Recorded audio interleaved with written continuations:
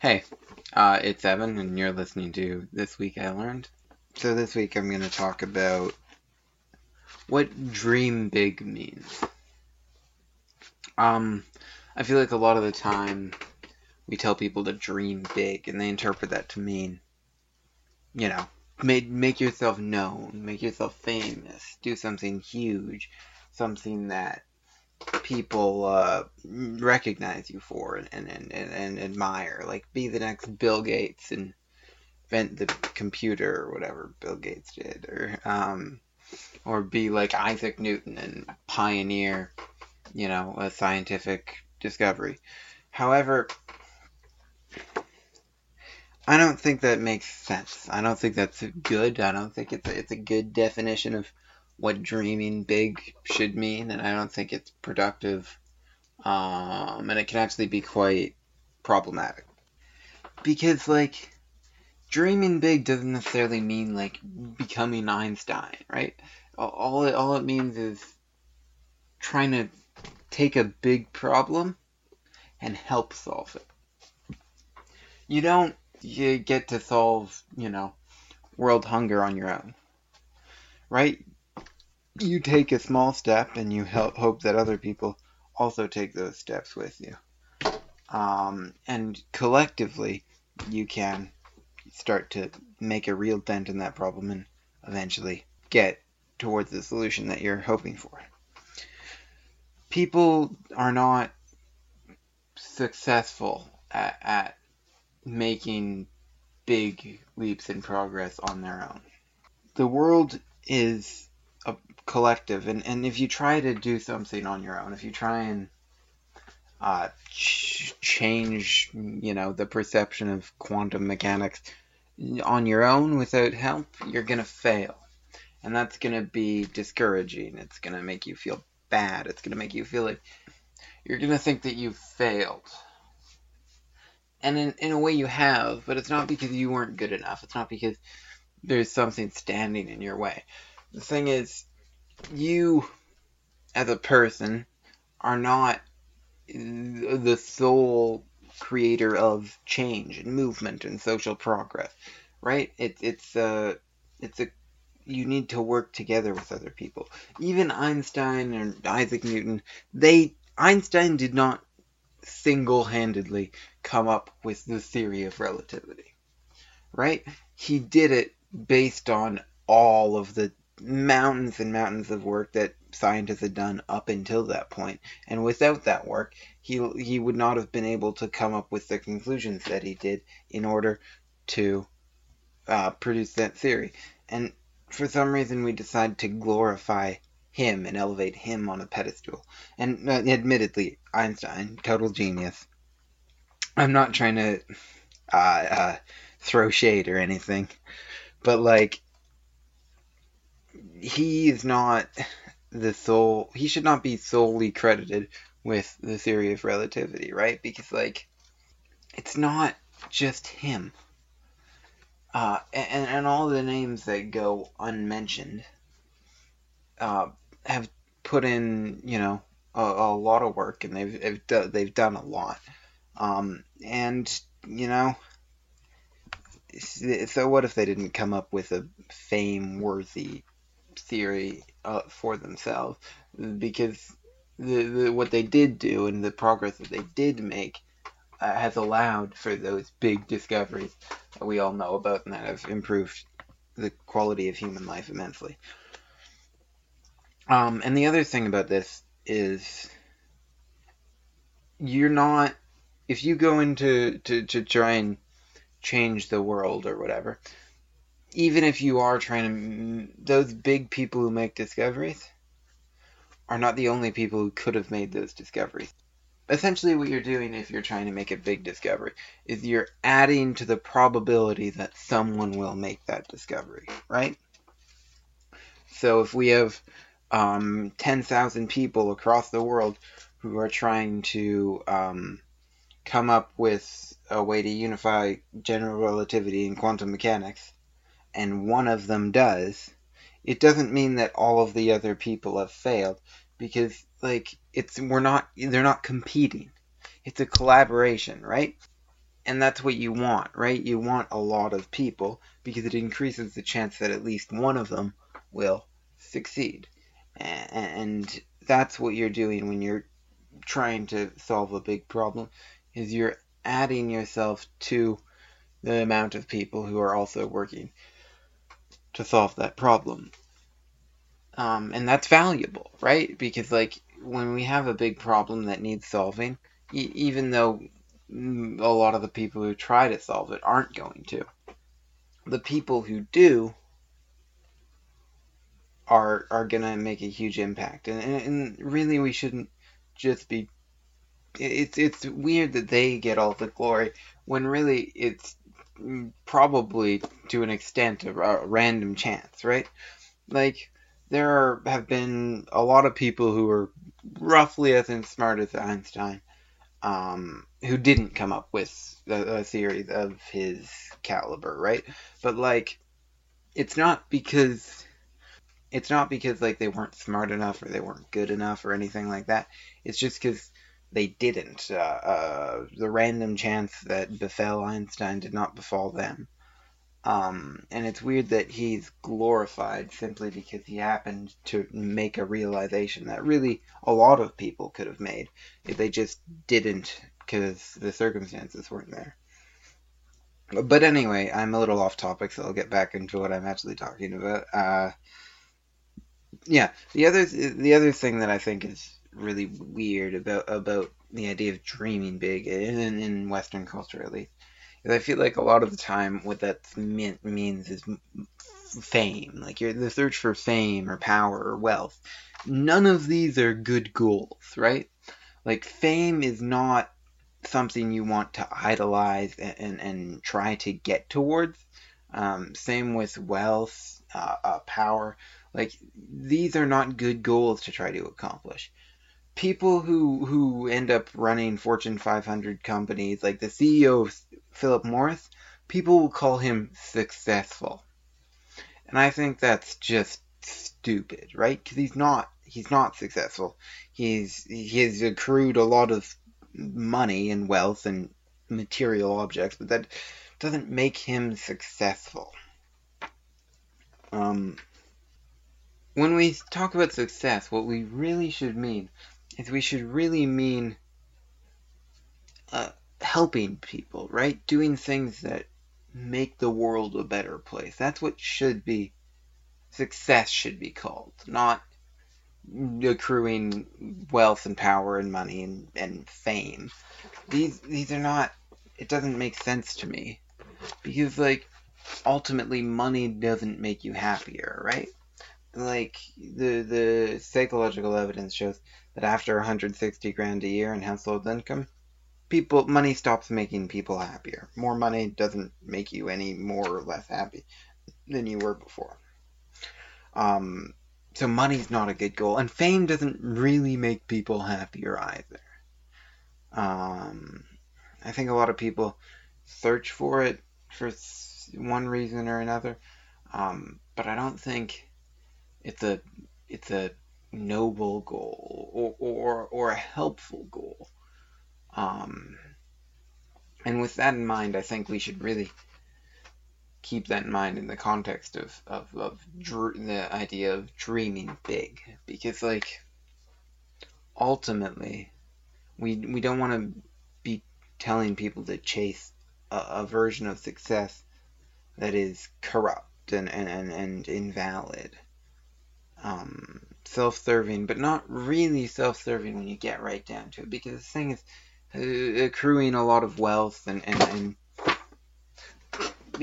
because the thing is accruing a lot of wealth and power and privilege and money, it doesn't help you. It doesn't make your life better. All it does is takes resources away from the people who need it and whom it will make happier. So when we say dream big, don't talk about money. Don't talk about making more money. Talk about making the world a better place, making people happier.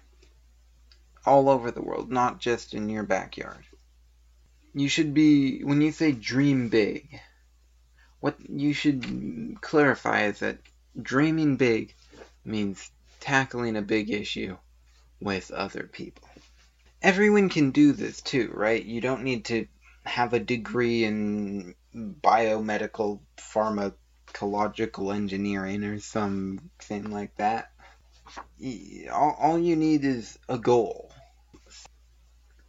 Like, really, we all have the power and the ability to work towards big goals with other people.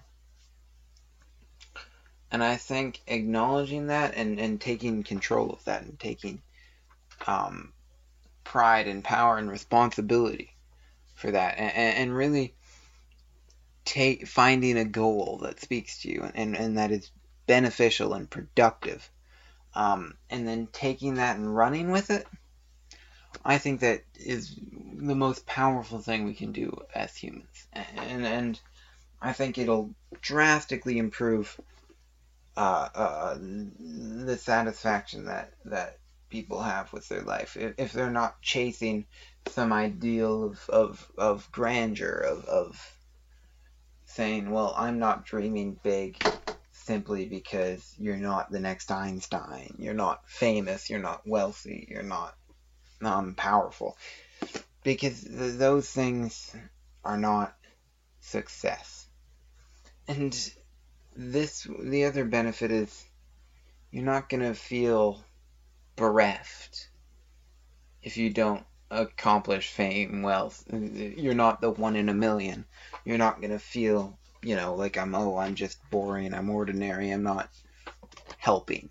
Because you can help. You can help in your own way, and you can acknowledge the fact that the people who are famous, the people who are, because even Stephen Hawking or Bill Gates, even though they have improved the world or fulfilled their goals, and are famous for it and are widely known for having been successful and accomplished, even though you're not them and you have not, developed that level of grandeur or whatever you want to call it,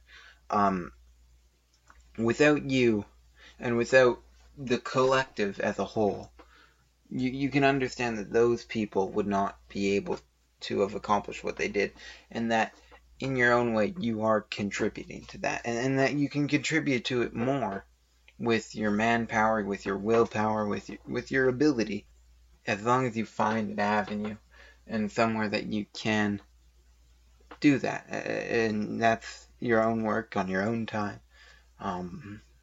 But I think it can be profoundly helpful,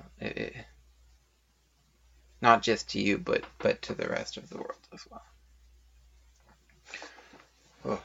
So yeah, that's my little rant on dreaming big.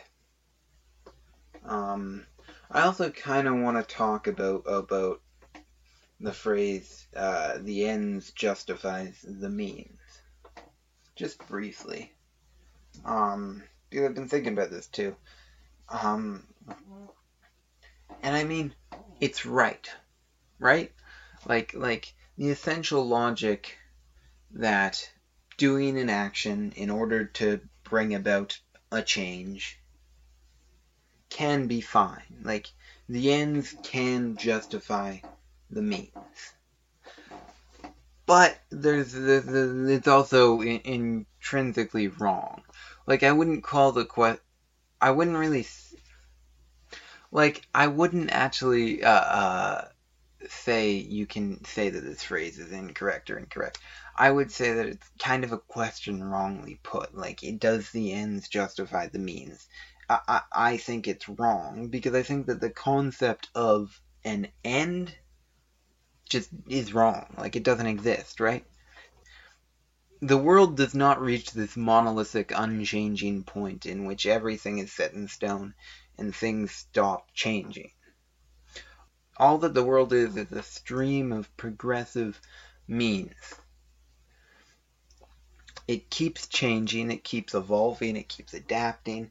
And so, if you cause harm in order to reach a goal, you have to understand that eventually that goal will change. Like, there's no utopia forever. So, if you cause so much harm in the process of creating a paradise, if that paradise only lasts for 5 years, and you've gone to war for 10 for it, you've done a bad thing. Now, at the same time, if you have to go to war for a year, for 10 years of paradise, maybe that's worth it. Maybe you've done a good thing. But you have to ask yourself that question before you start trying to go about creating your end. You have to ask yourself, is the means going to be worth it? Is it, can I really justify my actions, understanding that the outcome is only temporary? I think that can help dispel some of the more problematic ideas that people have, right? I think a lot of the time, if people better understood that anything they create through hardship, through whatever means they choose, that's only going to be one domino in a never-ending chain of dominoes that creates, the causal environment in which we find ourselves in this universe of ours. And there's no way to get around that. There's no true permanence. Memento mori. Remember that you will die. But beyond that, remember that everything that you create will eventually change. Just because something can't be permanent does not make it any less important. Right? Because, in fact, it makes it more important, right? Because all we have are the moments. Every moment is extraordinarily valuable. Like, take a second to recognize that, right? Every second that the clock ticks down is 1 second that you will never get back. And I mean, the ability to enjoy the experience of living in each and every moment is extraordinary, right? And the ability to take away someone's pain, or to give someone pleasure, those are extremely valuable. Just remember this. If you're ever doing something and your justification for it is to chase an end, something that you can create, something that you think will endure, and you can say, well, it's okay for me to suffer through this, for me to make someone else suffer through this, for me to cause some harm, or to repress something now and for the next however long, in order for me to eventually get this thing. Just think about the fact that you will only have that end thing for so long, and that the moments that you have in between then are equally valuable as the moments you have after that. Yeah, okay, that's it. Yeah, that's all I have to say. The second part of this got a little off topic, and I really struggled to put it all together. I'll see what I can do tomorrow when I edit this to chop and screw some cogency into it. Yeah, that's it. It's late. I'm tired. I can't say anything else that's gonna be of value. So yeah, that's it. Uh, I'm not a fan of long outros because I don't think really anyone's gonna be listening to this for the most part, right? I don't have a huge audience and I don't expect to get one at any point in time. So yeah, bye. That's it.